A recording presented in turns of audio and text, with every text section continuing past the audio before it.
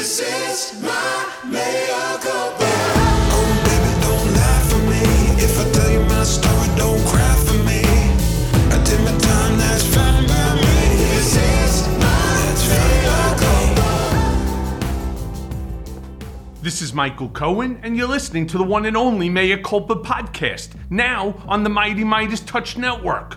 So look for the blue banner for all future new episodes. And hey folks, there's still a few tickets left to see me live and in person with my special guest Katie Fang at the City Winery in New York City on December 9th at 2 p.m. For tickets and more information, go to citywinery.com, and I hope to see you there.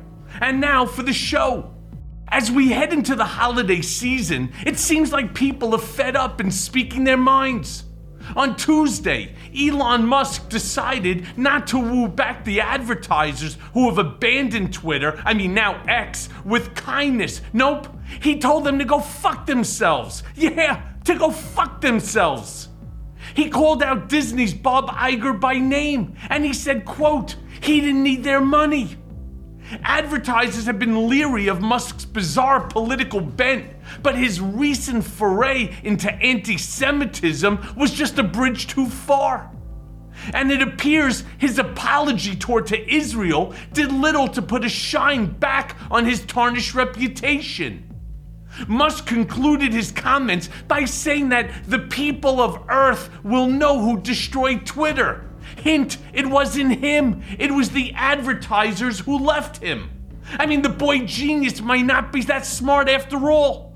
And on Wednesday, Judge Beryl Howell, the judge who spearheaded the judiciary's response to the storming of the Capitol on January 6th, made rare public comments warning us of the horrifying effects that the big lie is having on our society, and said that the country is in danger of turning towards authoritarianism. Hey, isn't that something that you hear on this show every single time?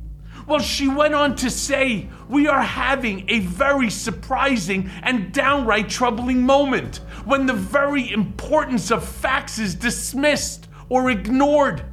It's very risky business for all of us in our democracy. The facts matter. And I say, indeed they do. Even Mike Pence is coming clean. And can you imagine that shit? Mike Pence is coming clean.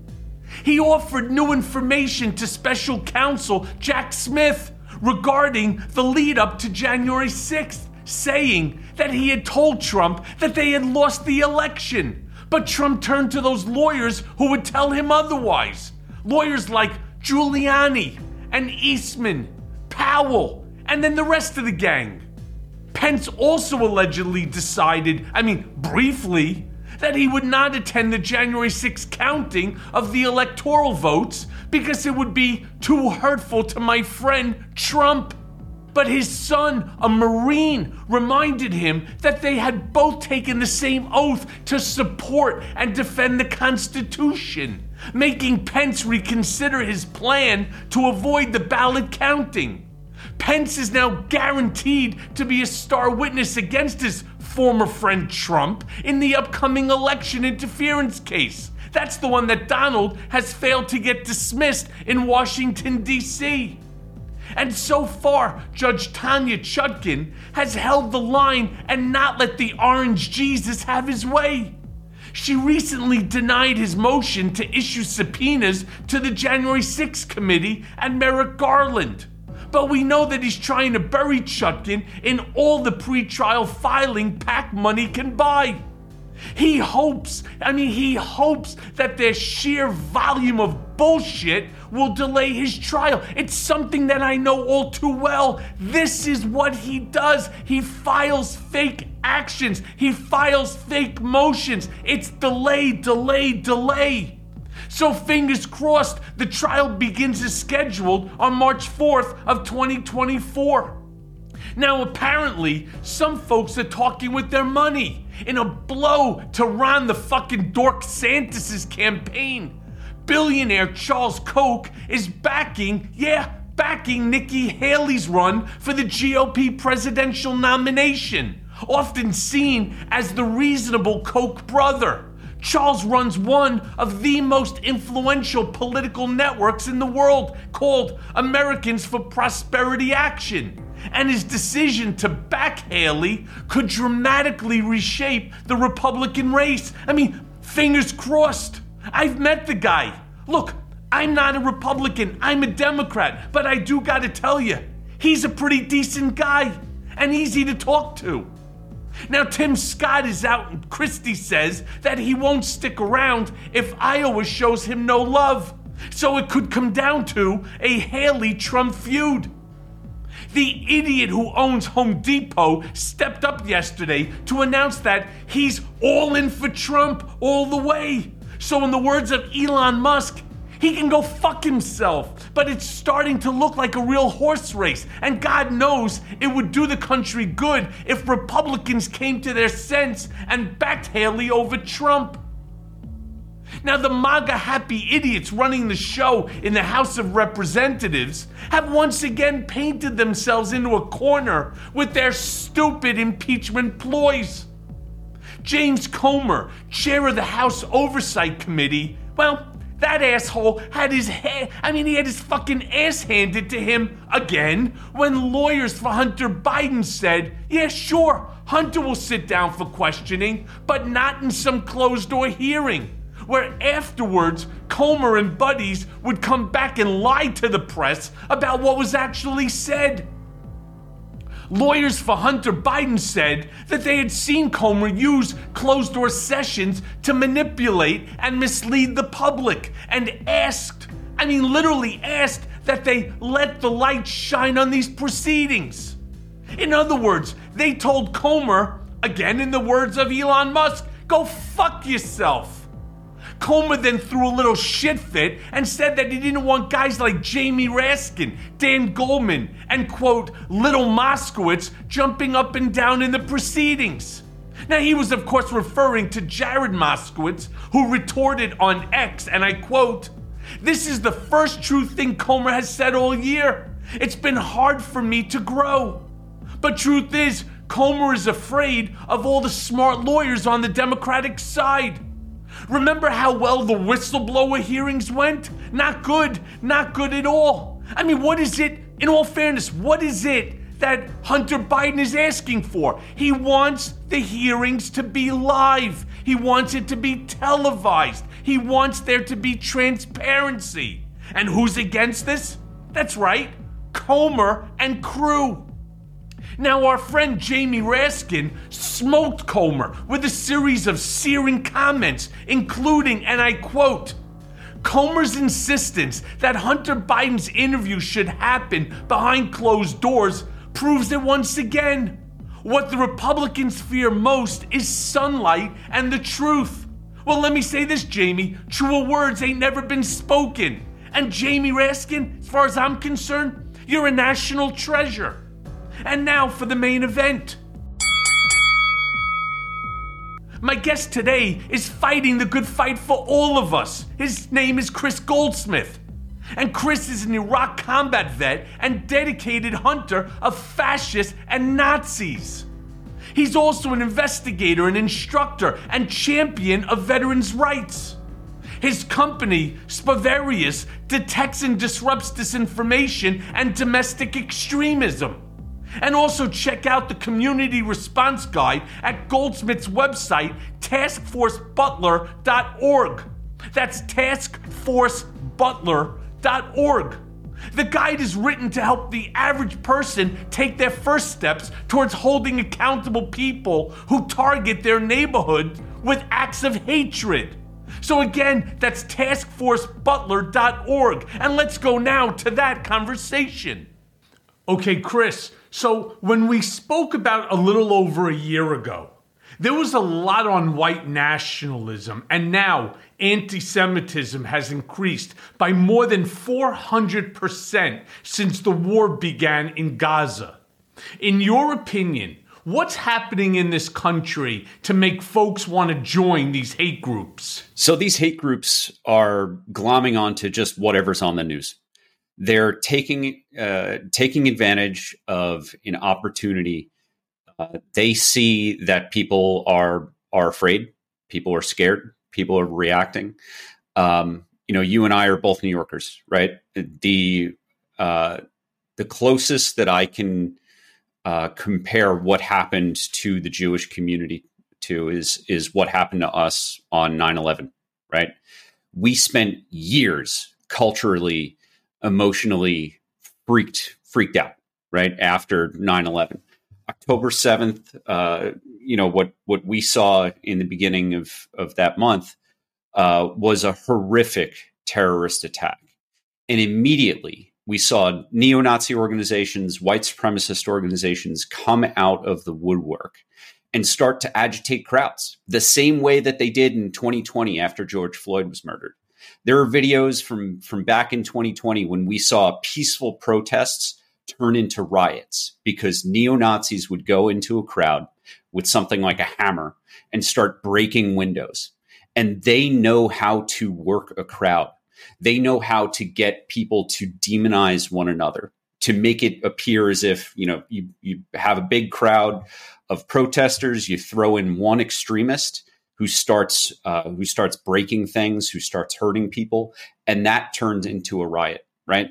They've been doing this, to Black Lives Matter from 2020, we saw it with all the George Floyd stuff.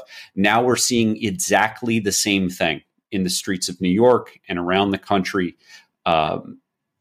with these extremist organizations taking advantage of crowds and making people angry and afraid and fearful. But what are we here for today? We're here to talk about hope, right? I run an organization called Task Force Butler Institute. We train veterans to conduct the open source intelligence research that is necessary to find these agitators, these extremists, to identify them and hold them legally accountable. You and I had spoken offline a couple days ago, and it was right after I witnessed the Nazi march in Wisconsin. And I was thinking to myself, and again, I was young at the time. It was in the 70s, so I was 10, 11, maybe 12 years old. Something called the JDL, the Jewish Defense League. And while they were very radicalized themselves under, the control and under the guidance of a very significant Jewish man by the name of Meir Kahan, I was thinking to myself, why can't I be the next Meir Kahan? Now, I'm not sort of advocating the same sort of actions that he did, where, they were very vigilant in terms of, they weren't interested in getting, names of neo-Nazis, of white supremacists, of fucking racist, bigot, anti-Semite, Islamophobes. They were more interested in smashing them in the face, knocking their teeth out, and blowing up their cars. That's not really where I want to be. I've already done my time, and I never want to see inside of a facility ever again.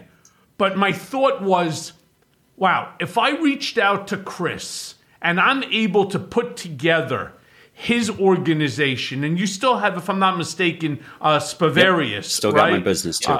Right, which is fantastic. And some of the introductions that, you have made over the years, for me, since at least we last spoke, to organizations, whether it's for veterans or other groups, why can't we create a JDL that doesn't necessarily, it could still be called the Jewish Defense League because it has that sort of ring to it, and people know that the JDL was an organization you really want to fuck with. But if we would have gotten 50 guys, and I'm sure I can find the funding for this, from a multitude of New Yorkers and organizations around the country that have a real issue with white supremacy, anti-Semitism, racism, Islamophobia.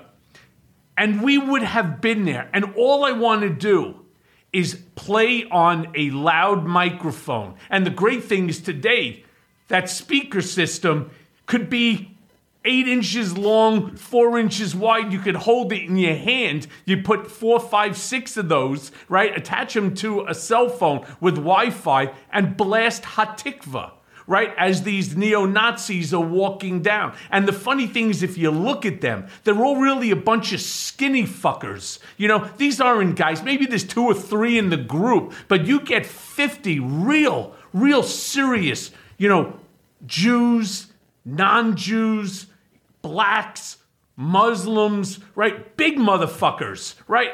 And you just stand there and you're not going to do anything, you know, other than play Hatikva or some other, you know, sort of anthem. I don't care if it's the national anthem, right? Whatever it is, just so that they understand that they're being watched. On top of that, what I really wanted is then to have a group. So, for example, at University of Pennsylvania, where students were trapped in libraries and scared to leave to go home because of all of the shit that's going on. I would like to have a group, 5, 6, 7 guys at some of these schools where you have the issues and really make a stand. Make a stand for what's right. Fuck this bullshit at this point already, where these people think that they have the right to walk down the street, to do and say anything that they want. Fuck that. And the first one that wants to get out of line, I'd be the first one to punch that fucker right in the mouth. Well, just like you said, you don't want to see the inside of a facility again, right? So we have to reel it back. Those might be our first base impulses, right? And what you're describing is a desire to fight back, is a desire to go on offense. So, you know, my days of street protesting, you know, if people want to look up my history, they can see from back in like 2008 when I was part of the anti-war movement. I had fresh scars on my face because I was a brawler back then. Those days have passed for me. What I'm interested in now, when I'm talking about going on offense, is doing things like the SPLC did. The guy who led Blood Tribe in Wisconsin was recently unhoused. He had been building a Nazi training camp in Maine. The guy's name is Chris Polhaus, former Marine. Big dude. But, you know, he's made a lot of negative life choices. He's got a kid that he can't see because he's, you know, a full-time Nazi. That's what he does. As it's not just like a hobby for him. He does it full-time. SPLC found out that he had bought land, found out that he had been living in a trailer and that he had been inviting Nazis up to Maine to clear the land to create a Nazi fighting training camp, right? What did SPLC do? SPLC ended that training camp because they exposed it. And that's the same kind of work that we do at Task Force Butler. In order to find out where these Nazis are going to show up, you know, with their flash mobs, we have to infiltrate their organizations. And it takes a ton of time. It takes a ton of energy to infiltrate these spaces online. You know, in the case of some of the folks that I work with, pretending to be a Nazi in real life so that they can infiltrate things like the Aryan Freedom Network's national conference or the Blood Tribe's, you know, next event. That takes a lot of resources, man. And realistically, there is no way that we can, without an early warning system of infiltrating these organizations, that we'd be able to spin up 50 veterans and get them to you know, hit the streets in Madison, Wisconsin, right? So we have to fight on the front end. It takes day and night working to get close to these folks, to get their identifying details so that we can expose them. And the way that we hold them accountable is not just for the criminal activity where they're, you know, committing violence, where they're doing property destruction, but when they're crossing the line, you know, getting into targeted harassment campaigns, when they're doing things like stalking, when they're engaging in campaigns like swatting to try and get people killed by the cops in their own homes by faking a violent event or something. So what we're focused on is holding these people accountable legally, socially, and economically. When that neo-Nazi, Chris Polhaus, leader of the Blood Tribe, when he was found out to be living in Maine before he lost his property, he was kicked out of a local gym because he kept wearing racist shirts, right? We as American citizens, we have the right to refuse service. And when we identify these neo-Nazis, whether it's the gym or the coffee shop or the restaurant or the laundromat, we can say no. We identify them so that local communities can hold them accountable, so that we can completely extricate them from our economy so that they can't make any money and they can't use money and time and their own energy to go out and harass and intimidate and try to threaten people around the country. But this is going on quite a bit. There's a handful of groups that, like myself, you may have seen in the New York Post and elsewhere. There was a woman who was tearing down posters. Wasn't even tearing the posters down. She was ripping the faces off of the children that were on the posters. And I confronted her, asked her why. Of course, she then confused me with Steve Cohen, who is the mega billionaire Wall Street genius who actually also owns the Mets, right? Which you're going to confuse me. You're going to confuse me for Steve Cohen. Not a bad guy to get confused with, but she was a real fucking animal, to say the least.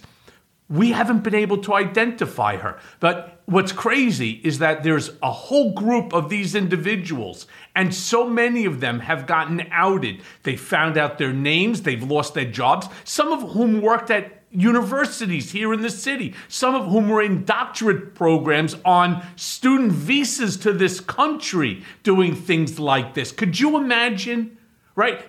You remember we had an American who took down a poster of Kim Jong-un in North Korea? You remember how they brought his body back to America? I mean, it's amazing. Yes, I want everybody to have their, the right, to do a certain amount of things. But this one is just so abhorrent. And, so everything that you're saying is exactly what they're doing to these individuals. They're outing them to their neighbors, to their colleagues, to their employers, you name it, and they're all suffering those type of consequences. So I think that what you did was right for you, right?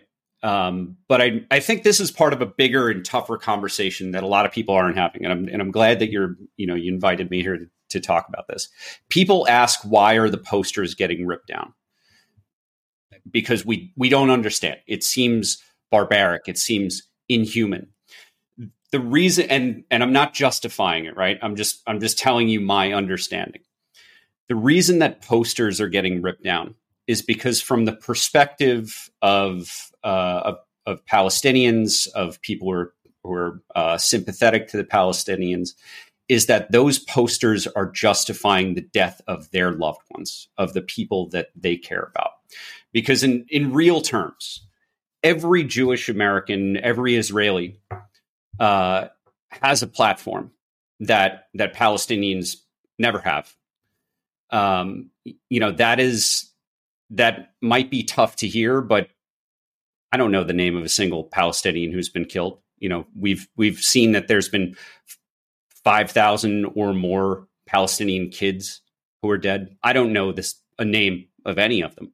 I haven't seen them. What about the three, Chris? What about the three in Wisconsin who were shot by that random jerk off who just decided, because they were of different ethnicity or prayed to a different god or what have you, that he felt justified in shooting them? Well, and weeks ago, it hasn't been talked about for a while now, but like right in the beginning of the war, an American veteran who was a landlord shot a young Palestinian woman and killed her child.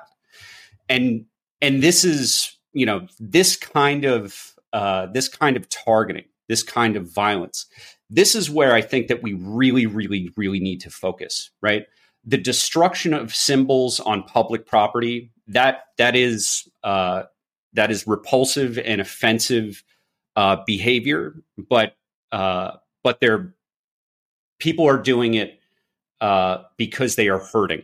They're hurting in the same way that we are, in the same way that the Jewish community is. Then is hang hurting. up your own posters and then make an issue about those that listen. I've said this before, and some people were angry at me for saying it, and I don't particularly care. I'm going to voice, my parents, my father, being a Holocaust survivor, will tell you, that there were people who had helped to save their lives as they fled the Nazis after they, were successful in, escaping from Auschwitz. There were people that helped them in ways that could have cost them their own lives, Uzbekis and others that were on the way. And so, you can't look at any one group in its totality. You have to look at them for the individuals that they are. I don't want to see a single Palestinian child, mother, person of age, innocent. I'm not talking Hamas. And people have to understand there is a major distinction between Hamas and Palestine. All right. I'm not the guy who's going to be able to tell you which is which and who is who and which, young man who happens to be Palestinian is or is not connected some way to Hamas. If you are, fair game. If you're not, like these young babies in the maternity wards, they're innocent children, and my heart goes out. So you know what? If that's how you feel and you want to pass along a message, put up your own posters. For God's sakes, I'll help you to put up the posters. But don't tear down or rip off the face of a child that was taken by Hamas, whose parents or siblings were executed during that raid. That's just fucked up, and it's wrong. And the way that you get your point out is not to try to diminish somebody else's point. Just make your own point and move on. Yeah, I agree. And this is something that I learned about from the anti-war movement.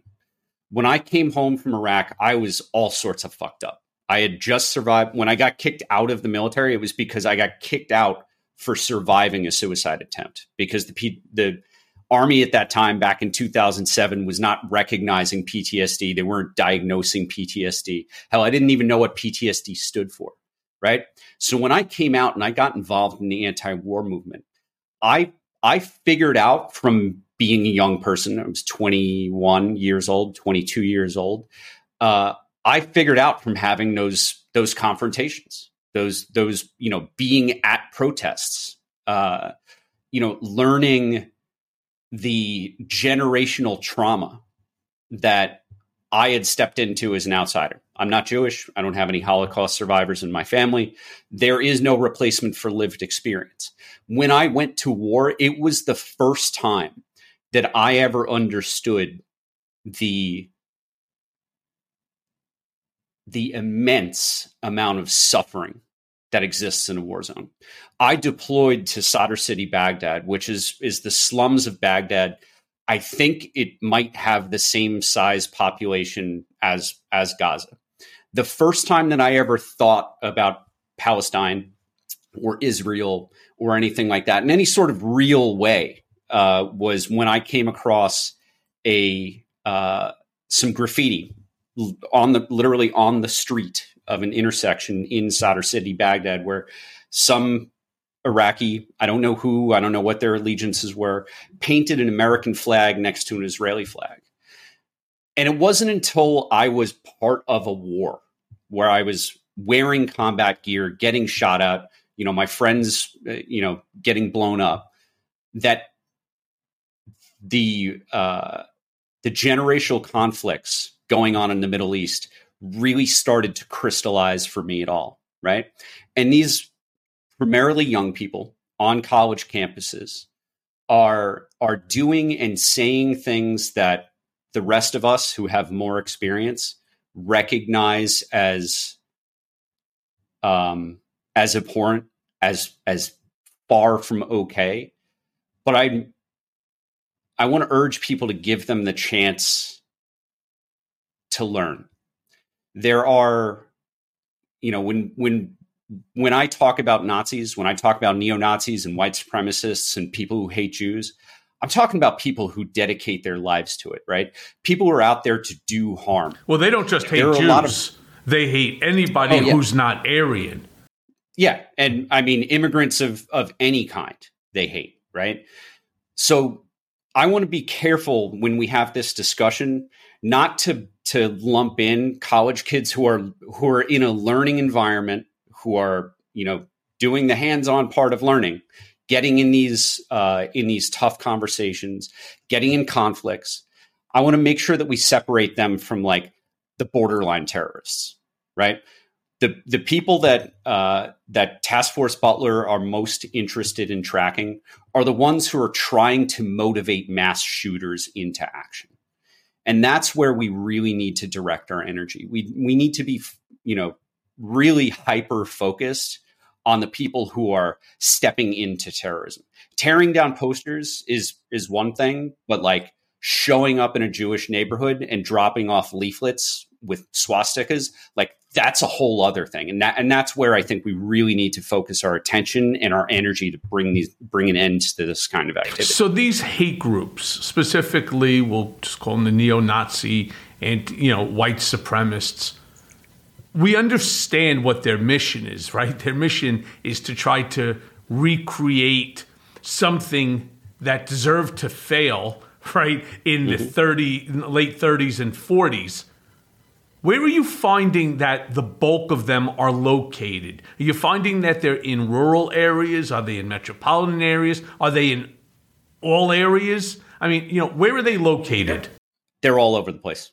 There is, if you look at the Anti-Defamation League or the SPLC's heat maps, you'll see a ton of activity on the East Coast. That is in part because of observation bias. We just have more people who are trained to observe these things and report these things. But these hate groups exist all across the country. Now, there's differences in how they can operate in a blue state like New York, or even a state like Florida, which has relatively strong hate crime laws, or a place like Texas, where there are red counties where law enforcement officials might be, part of these extremist organizations. So Task Force Butler is over the next year, as we get into an election year, we're going to be starting to set up smaller versions of our bigger organization. Like, we're the mothership. We're setting out analysts who are kind of closer in the field. We're going to be getting veterans in these communities so that they can do the work that we do as a national organization on the local level. I am an expert in neo-Nazis nationally, but there is no replacement for having someone who is situated in Nebraska, who can be, who knows the neighborhood, who's there to see, the graffiti and the other propaganda, in person, or someone who's on a campus, who can watch these things up close. So we're going to be, over the next year, expanding so that we can train veterans to do this work on the local level so that we can hold them accountable before they, grow their organizations, before they start buying weapons and get closer to committing acts of terrorism. Can we just go back to these college campuses for a second? I'm all in favor of free speech. I'm all in favor. You want to say what you want, as stupid, as radical, as anti-Semitic, as racist, Islamophobic as you want it to be. Knock your fucking socks off. I personally don't care. Say what you want. But it's the threats, the intimidations, the drawing of swastikas on, the Hillel at the local schools, the fear that they're creating, whether it's Cornell, Columbia, University of Pennsylvania, Harvard, right? Now, NYU. This is real crazy shit. And I told you a year ago that while I was at American University, I believe it was my sophomore year, we had a group of white supremacists that decided to crash ours and Phi Sig's party. Now,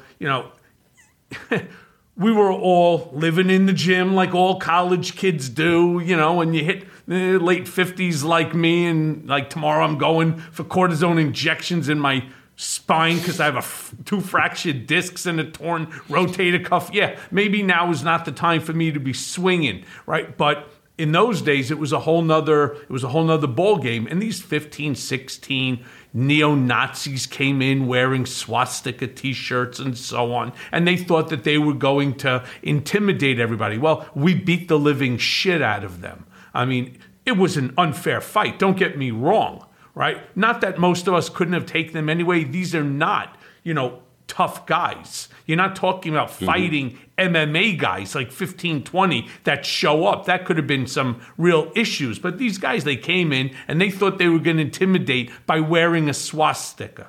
Instead, many of them lost teeth, ended up with stitches, and every one of them got knocked out, right? Or ran because, we outnumbered them 2, sometimes 3 to 1. So it was an unfair fight, but fuck it. It's college. You end up in a fight. I don't understand, though. I don't understand what's caused these hotbeds of hate speech, especially at some of the universities that you're talking about. You're talking about the hardest schools in America to get into. And most of these kids don't even know what they're talking about. So my first experience at Columbia University was in 2008. I was there. I was invited by a student group, an anti-war student group, and at 22 years old, I might have looked a little scary to some people. I had a mohawk, and again, like constantly had fresh wounds on my face because I was constantly getting in brawls, and I was there yelling at kids because they didn't give a shit about the war that my friends were fighting in. Right? I was seriously unstable. I was fucked up. I was unemployable. I had severe post-traumatic stress disorder that had just been diagnosed, but treatment wasn't helping me then. When we see crazy shit happening on campus, like Columbia's campus today, which I just graduated from Columbia, my undergrad 3 years ago, like I know the campus very well. We have to remember that anybody can walk onto that campus. Anybody. And these extremist organizations know that, and they take advantage of the fact. So they will go there when there's a pro-Palestine protest, which is not inherently anti-Israel, right? We need to have these two ideas in our heads. Pro-Palestine does not mean genocide against the Jews. It doesn't mean the state of Israel should not exist. It means don't kill kids in Palestine. All that has to happen is for one person outside of that community go in and hold up a sign, with their face covered. And now they've condemned an entire crowd as looking like anti-Semites and condemned a whole crowd as looking like neo-Nazis. And they do that intentionally because the natural response that we have, whether we see that in person on Columbia's campus or we see photos or videos after the fact, we make the mistake of assuming that that person was invited, that they were part of a student group when they may not even be from the same state. And we assume that all of them are equally guilty of the same thing. We assume that all of them saw that sign. And we start to impose costs the way that Task Force Butler does on neo-Nazis by making sure that these kids get kicked out of school or they end up getting fired. That is the wrong move to take, man, because we are putting people into the extremism pipeline if we do that. The ADL, which we refer to the ADL on our website. We refer people to their tools. We ask people to report hate crimes to the ADL. But Jonathan Greenblatt has been really fucking irresponsible, man, talking about these college students. The ADL sent out a letter to dozens of colleges a few weeks ago calling for colleges to work with the FBI to investigate their students for material support for Hamas. That is a life-ending, career-ending investigation. That is Jonathan Greenblatt and the ADL saying, we're going to take these kids and we're going to ruin their entire fucking lives and give them no recourse. Because in investigation, you don't have to be found guilty. You just get investigated for material support for terrorism. That's it. That's in your FBI file for the rest of your life. That will affect you somewhere down the line. It's one thing if you're participating in a pro-Palestine march. That's absolutely fine. As I said, I am somebody that believes in the First Amendment. I am actually the first political prisoner in this country, right? Held by my own country because Trump decided that he, along with Bill Barr and others, were going to violate my First Amendment constitutional right and had me remanded back to prison. I don't want to see any of these kids in that situation. But I do have a real issue with their support for a terrorist organization that just murdered, raped, lit on fire, beheaded, all of the most barbaric things.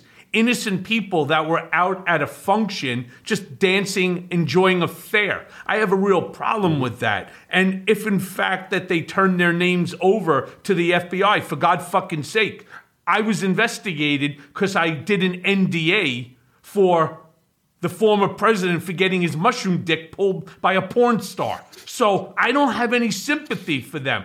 If it had to do with Palestinian, I'm absolutely fine. But when you go ahead and you start to support a terrorist organization, I have no issue with that. I'm a little shocked to hear that you do. So the accusation that the ADL is making is material support. Material support means like sending money to Hamas so that Hamas can buy rockets to fire it into Israel. They have not produced any evidence whatsoever or any specific claims that college kids are raising money for Hamas. Well, then you're right. Then that's reckless. Yeah, that is extraordinarily reckless. They're not like the FBI is like I get frustrated with the FBI all the fucking time. Being a Nazi is not illegal. Being supporting in a First Amendment sense a terrorist organization, like going out and saying that you support a terrorist organization, that is not crossing the line, right? And I have to deal with my own frustration that the FBI doesn't make arrests, until there's like very clear and convincing evidence of a crime that's imminent or already has occurred, right? But what the ADL is asking people to do, what the ADL is asking universities to do, is just blanket like specific organizations that are sympathetic to Palestinian lives and say, investigate them for terrorism. Like that is way, way, way beyond anything that they've presented evidence of. Like now, I'm open to being proven wrong. If the ADL has evidence that there are college campuses out there that are doing fundraisers for a terrorist organization, like I think they should bring that forward. But they have not done that. So what they're asking for is they're asking for the imposition of serious life-ruining costs for free speech. And I fucking hate Nazis, right? I certainly don't like jihadist terrorists. I joined the fucking army to go kill them, right? Like that's what I fought for. I fought in the global war on terror. I have no fucking sympathies for terrorists, but I don't want people to get labeled as terrorists or as supporting terrorists for First Amendment protected activity. Listen, I'm with you. I'm with you on that. I'm a guy who truly believes in the First Amendment. It's one of the reasons why I brought my lawsuit against the United States government, Trump, Bill Barr, DOJ, etc.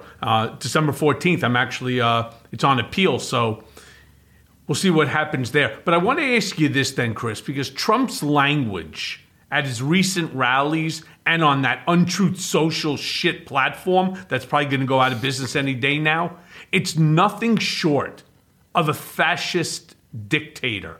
Same language. I mean, we've seen it. It almost mirrors Adolf Hitler's. He tells us that he's going to use his power to punish his enemies and on, right? I am your vengeance. Not my words, his. Yep. Then he says, I will go after, if elected, every single one of these fascist, communist, Marxist, yada, yada. And he goes, and I will lock them away. It's really crazy shit. Yep. Can't understand. With all of the nonsense coming out of, basically it should be his asshole, but it's located under his nose, so we'll call it his mouth. His poll numbers are good, right? Do you think that people are aware that Trump is a fascist? I mean, who plans to turn the nation into an autocracy? Do they not realize this? Because I spew this every day. Yeah. So Task Force Butler just produced our one of our new educational guides called What is Fascism? People can go to taskforcebutler.org/whatisfascism. And you can learn about the history of the rise of fascism and the key elements of fascism, like leveraging identity and grievance and conspiracy theories. When we spent the last couple of months writing this. It started as, looking like a giant college paper or something. We had to reduce it to something that was digestible, right? Spent a long time working on this. We published it, and then Trump came out and talked about creating these concentration camps for mass deportations. He started talking more explicitly about using the DOJ to go after his political enemies. I mean, that is nothing new. Trump has been using the DOJ. You know this more than anybody. He's been using the DOJ when he was in power to go after his political enemies. But now he's talking about getting people who are committed to the cause of fascism, who are experts in government and who are experienced legal minds, if not good ones, and building an army of fascist lawyers who can actually implement fascist law.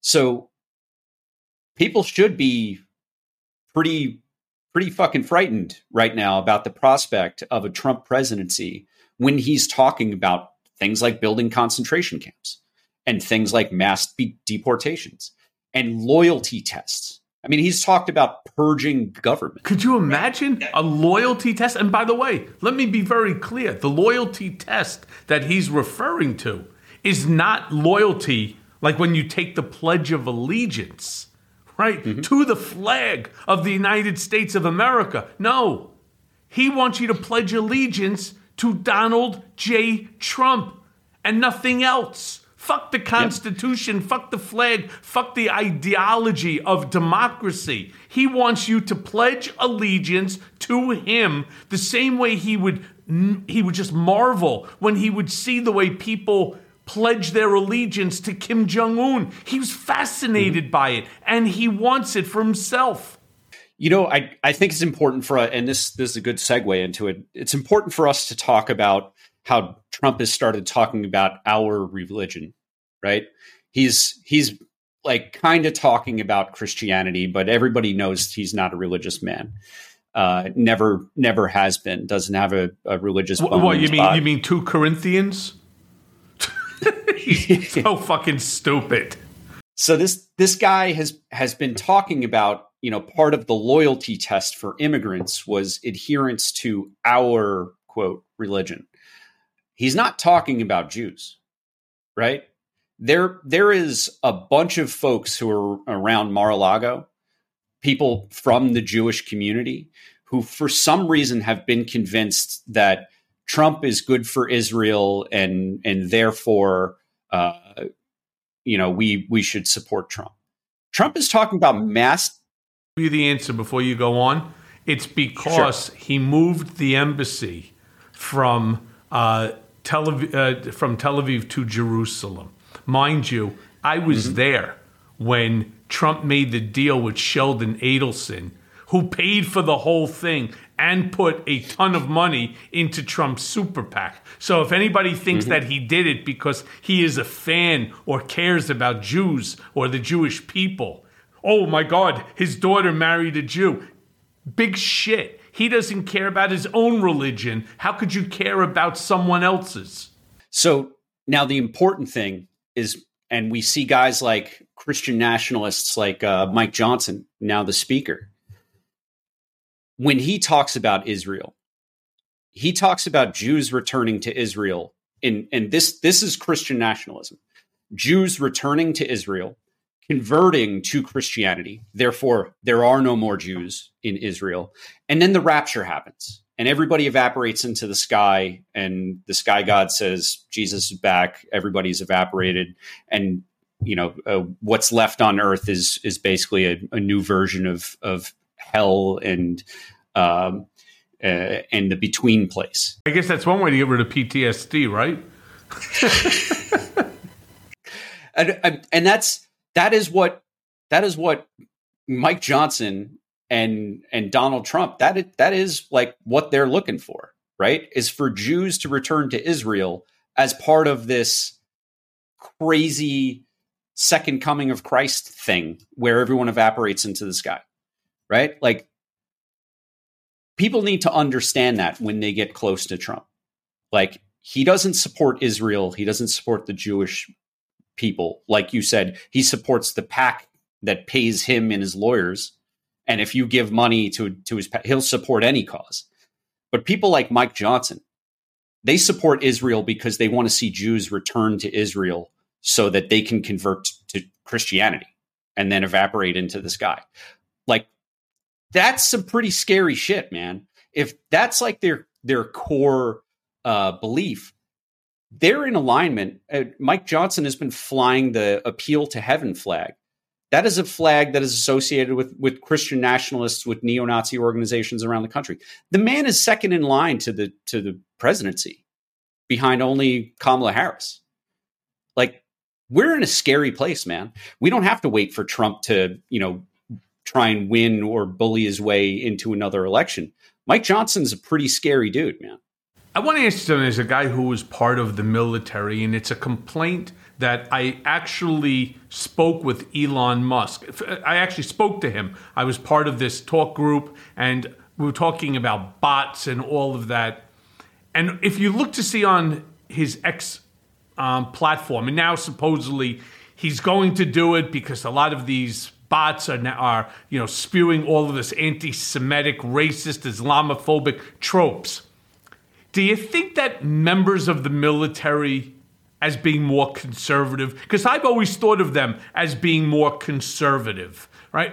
Fox News plays 24/7 on military bases. And a lot of the J6ers are ex-veterans. If you can, because I don't get it. Trump has not shown not an iota of loyalty or honor towards veterans, towards the military. So if you can explain the difference between serving the country and hating the government. I mean, we fought fascism in World War II, and now they want to be fascists. They want to be fascists themselves. I'm so lost in that thought. So the veteran community is considered conservative in part. Like, the way that we have done polling in the United States has never been perfect, and it's growing worse because pollsters are not contacting people my age or younger. People who fought the global war on terror are not answering when a random phone call comes to our house line. I don't have a house line, right? So part of our public perception on veterans as universally conservative is informed by that. The United States military is the most diverse culturally, ethnically, religiously. It is the most diverse organization on planet Earth. It is the most diverse organization in all of human history. And with that diversity comes political diversity. There are new and growing veterans organizations that were created in part because the old guard at older veterans organizations, the older members simply didn't want to give them space.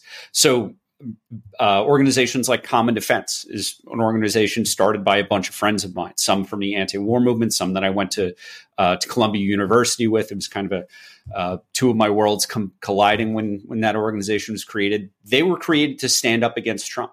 They have 30,000 active members around the country. There are organizations like the Modern Military Association of America. There's the Black Veterans Project. There are all these veterans organizations that have been formed in recent years to represent young and often more progressive veterans. And the truism of becoming more conservative as you age is not it's not a law of physics, right? It's not always going to be the same. So these progressive organizations made up of veterans who were fighting, who were closeted, forced to serve, closeted under Don't Ask, Don't Tell, right? They're not going to suddenly become like Trump Republicans 30 years from now. Their life experience would never bring them to become that, right? So the military and veterans community is far more diverse than people give it credit for. Now, when it comes to stuff like Fox News is I can speak from my experience in 2006, the year after I came home from Iraq, when I had CQ duty, when it was my job to sit, at the headquarters desk for 24 hours. That's like a rotating duty. I kept it on Fox News because they had a bunch of red, white, and blue flags, and their Chiron was red, white, and blue. And I was like, this is the patriotic channel. It's no more complicated than that, man. Like I was the one in charge of that TV remote, and I turned it to Fox News.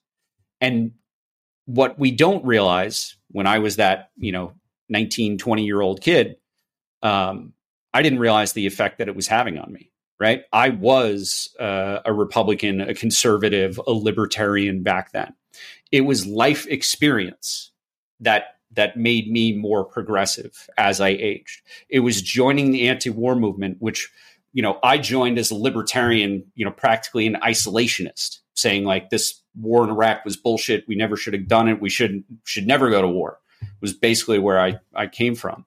And it was meeting hardcore feminists when I thought feminism was a bad word, because that's where I was, a Fox News viewer at age 21.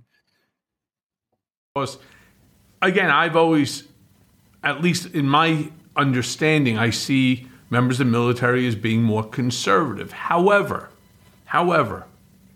I start to then look and I think of, for example, the actions of Tommy Tuberville, right? A clearly member of the Republican Party, conservative, pro-Trump asshole, right? Blocking military promotions and causing all sorts of haywire within the military ranks.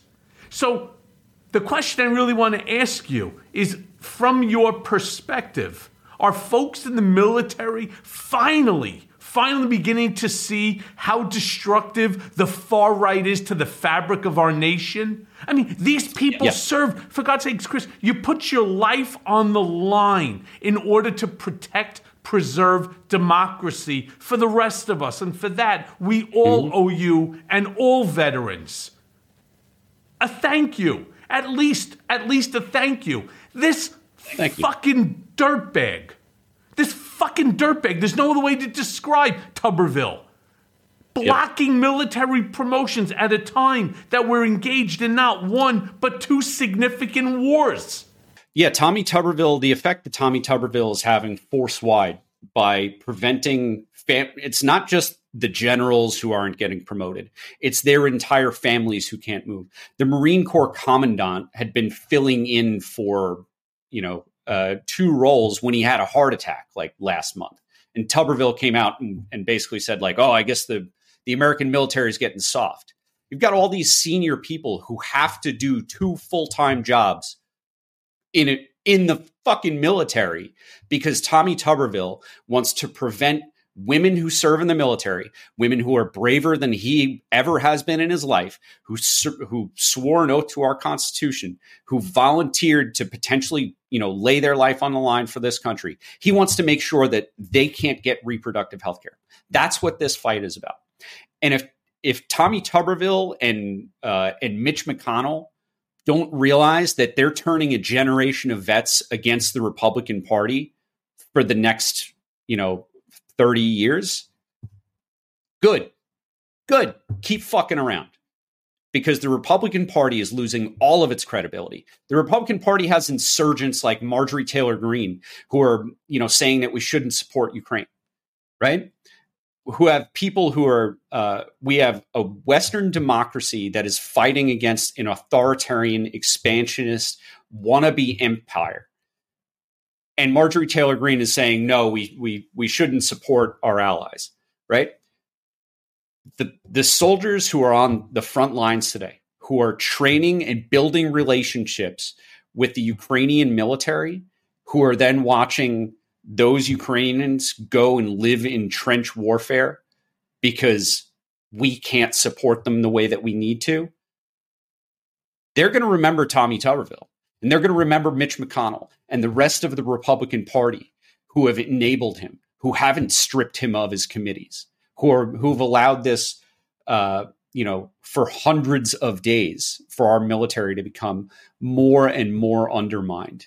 And I don't understand. I think that the Republicans, especially like a Mitch McConnell, they're pretty savvy guys. They understand the long-term effects of today's actions, but they don't understand how bad they're fucking up right now.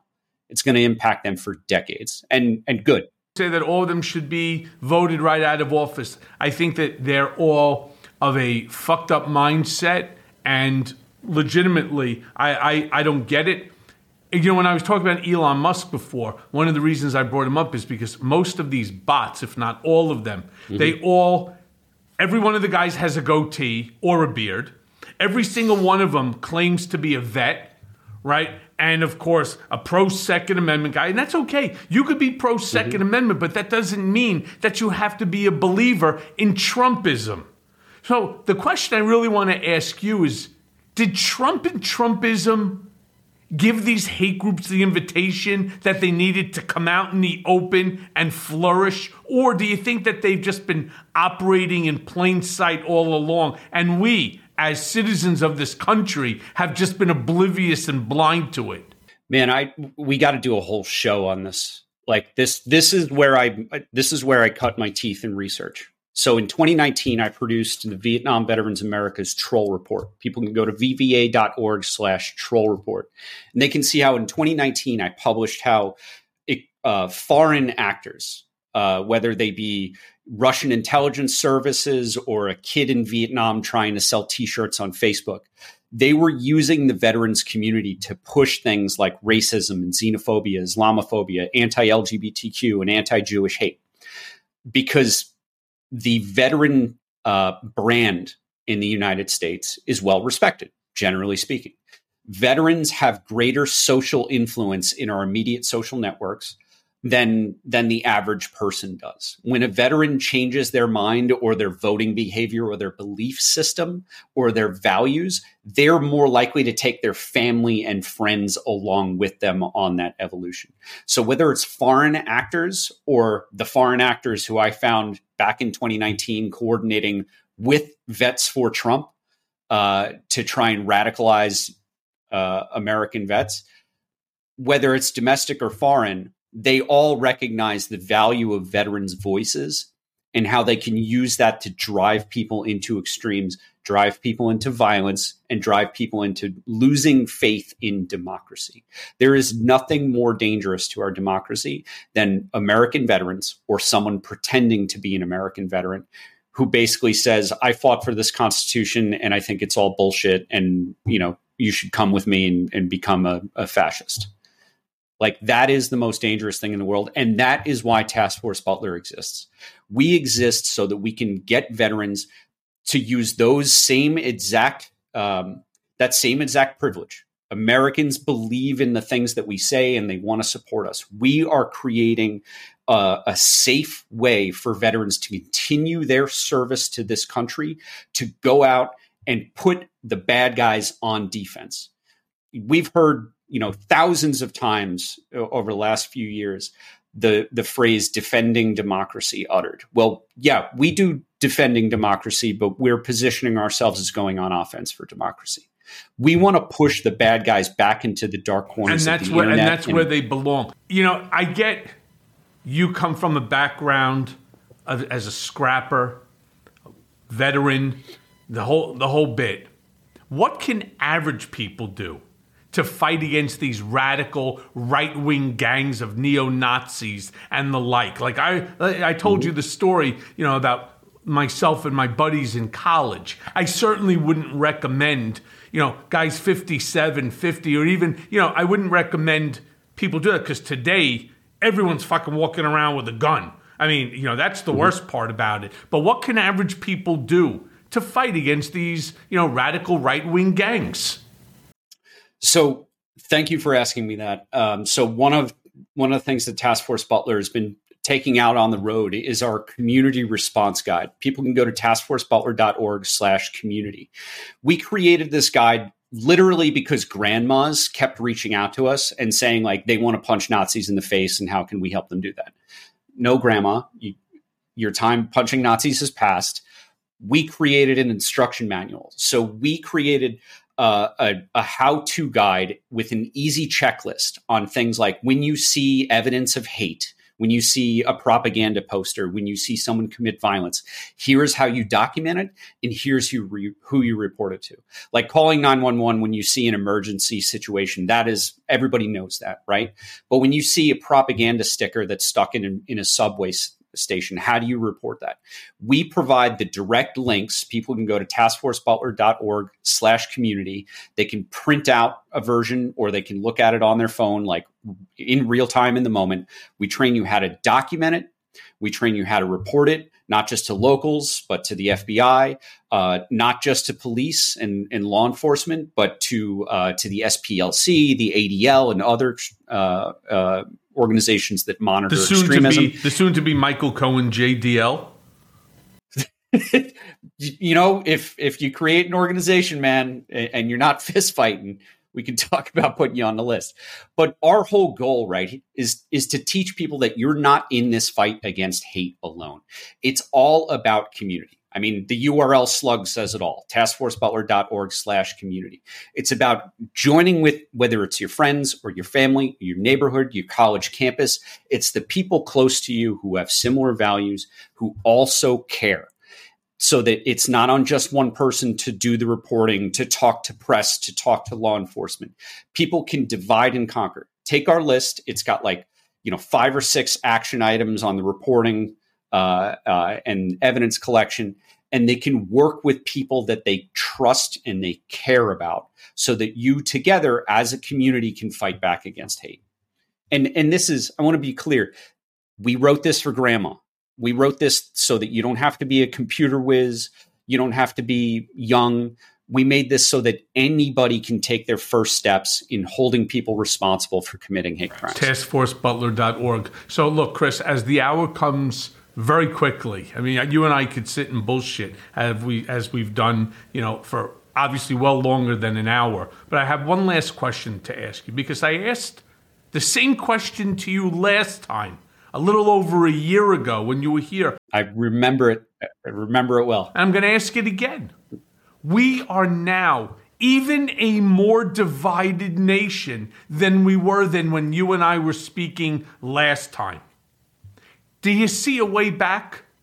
Do you think that Americans can come together to become one nation again? We are the greatest nation on earth. You think there's any chance that we could come together to become one nation again? Or is it just gone? No, I think so. I mean, first of all, I literally think about this question all the time. You're asking me if we're going to MAGA, if we're going to make America great again. Right. Or make attorneys get attorneys, or my ass got arrested, or any of those other ones. Right. But for real, we shouldn't put ourselves, our mindset in the idea of going back to a better time. We're going to go forward to a better time. Like we've got some bumps that we're going to go over. We've got some terrible shit that we're dealing with, but we're all fighting for a better future. Right. There are, things like climate change and the global migration that is going to cause over the next few decades. Poverty and food shortage and insurance issues and immigration issues. Yeah, there's a lot. But we've got better medicine. We've got better education. People are more economic. Like we are as human beings doing better than any human beings have ever done on this planet before. We're living longer. We're living more satisfying lives. And if we all move in the same direction, if we all fight together in our communities to improve our situation, things will get better. Yeah. But, what are we focused on now? We're focused on combating hate. If people want to help us, make this happen, donate at taskforcebutler.org. If they want to empower veterans to go around the country and do the job of hunting these neo-Nazis and bringing them to justice, do that. That's what people can do today to solve that problem, right? We're not going to solve the whole problem. We're not going to de-radicalize the Republican Party. We don't do de-radicalization. We just do justice. And if people want to focus on justice and helping vets, taskforcebutler.org, make a donation. That is going to help us do the work and help all of us fight for a better future. Amen to that, Chris. As always, my friend, good to see you. Thank you for joining me. Clearly, this racism, anti-Semitism, Islamophobia is not going anywhere soon. So clearly, I'm going to ask you to join me again, very, very soon. And it won't be a year. So thank you again, and good to see you, my brother. All right, you too. Have a good one, man. And now for today's mea culpa. Henry Kissinger finally passed at the age of 100. He took so long to die because he was afraid of going to hell. And he knew that he'd end up there. Now, I'm not here to speak ill of the dead, but Kissinger was not a nice guy. Warmongers seldom are. Kissinger was some sort of like Steve Bannon to Richard Nixon's Donald Trump. I mean, though he did help get us out of Vietnam, in 1973, Kissinger shared a Nobel Peace Prize with LeDuc, though, his North Vietnamese counterpart, for hammering out an agreement to end the war.